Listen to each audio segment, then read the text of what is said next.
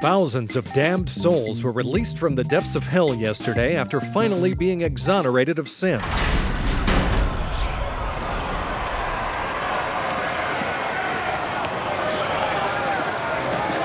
That was the sound of the gates of the abyss opening and those individuals ascending to a better place. From The Onion and Onion Public Radio, this is The Topical. I'm Leslie Price. And if you've never heard the news before, don't worry.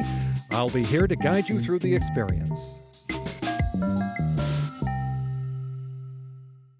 What would you do if you were wrongly convicted of a sin and your soul was banished to hell, and then if years later you were actually found innocent? These questions are on the minds of many after newly uncovered DNA evidence has freed thousands of damned souls from hell, exonerating them of sins they did not commit. Justice may finally be served for the wrongfully damned who were imprisoned by Satan under false accusations. The undead could be heard by the droves this morning, cheering as their sins of greed, gluttony, and premarital sex were finally overturned. Here with more is OPR's deceased afterlife correspondent, Thaddeus Lawson. Hello, Leslie. So, Thaddeus, this newly uncovered DNA sounds huge. How many souls does this actually affect? Over 10,000. I believe the exact number was 10,341. That's how many souls were unshackled from their eternal chains as of last night. It's the single largest salvation in the history of the underworld, and it's still possible that more souls will be set free. As some of these beings were recently dead, but others have been waiting for this moment for thousands of years. Is that right? That's right. But last year's Netflix documentary, Condemned to the Depths, took a hard look at a lot of the cases of wrongful damnation and led to some public pressure on the powers that be. According to the victims that I talked to, this release to heaven had been a long time coming. Take a listen. They sent me down here for greed. Greed, they said. And when I asked them to prove it, they had nothing. I never did greed. I never did. I've been waiting over 8,000 years for this moment. Heartbreaking, Thaddeus. And yet this brings up the topic of reasonable doubt. Was there enough evidence for damnations in many of these cases to occur in the first place? Especially in sins that are easily traceable, like skipping Sunday Mass? Sadly, Leslie, we have an intrinsically biased Judgment Day process, and for a long time, nobody was doing anything about it.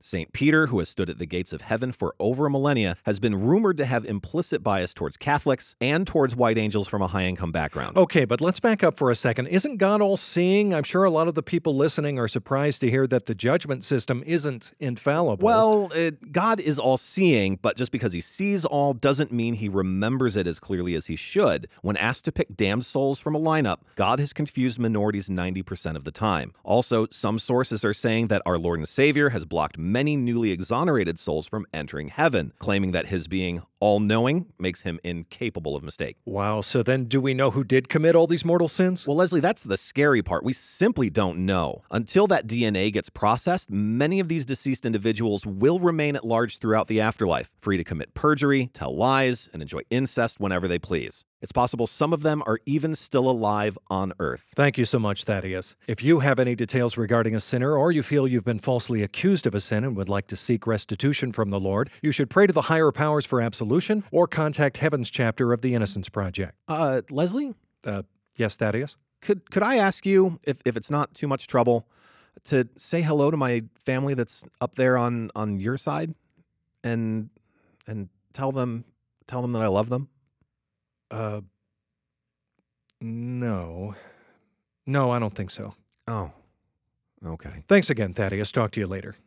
In order to commune with Thaddeus, I had to light some sage, cover up all the mirrors in the office, and line the doorway to the studio with some cedar and holy oil. It's going to take me a few moments to clean it all up, so we'll be back in a moment.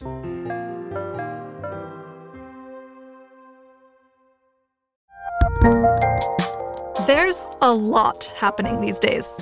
But I have just the thing to get you up to speed on what matters, without taking too much of your time. The 7 from the Washington Post is a podcast that gives you the 7 most important and interesting stories, and we always try to save room for something fun. You get it all in about 7 minutes or less. I'm Hannah Jewell. I'll get you caught up with the 7 every weekday. So follow the 7 right now. Well, folks, it might feel like we're all in hell right now, too, but I'm here to assure you that what we're going through up here in the mortal realm is far, far worse. And the rest of this news proves it. So here's what else you need to know today. Some scary news on this Cyber Monday as millions of horrified citizens across the nation woke up this morning to find Amazon Echo devices embedded beneath their skin. All 328 million terrified Americans have claimed they went to bed feeling totally fine, but awoke to find a large, smooth, glowing bump just below the surface of their skin that contained the bulging smart speaker. After struggling to turn off the sound of Alexa's voice coming from inside their bodies, members of the U.S. populace reportedly took to the streets after discovering they had each been charged $69.99 for the device. Oh, that's actually not bad. I paid $80 to have mine implanted.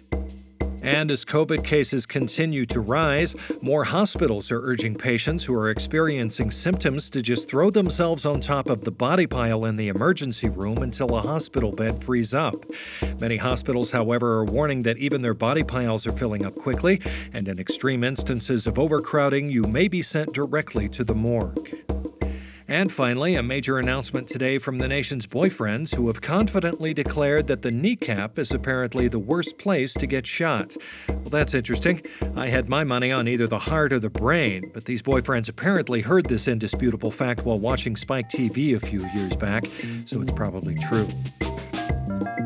And that's the Topical for today. I'm Leslie Price. If you enjoyed today's episode, well, then you're in luck because we'll all be headed down to the Seventh Circle soon enough, so plenty more where that came from.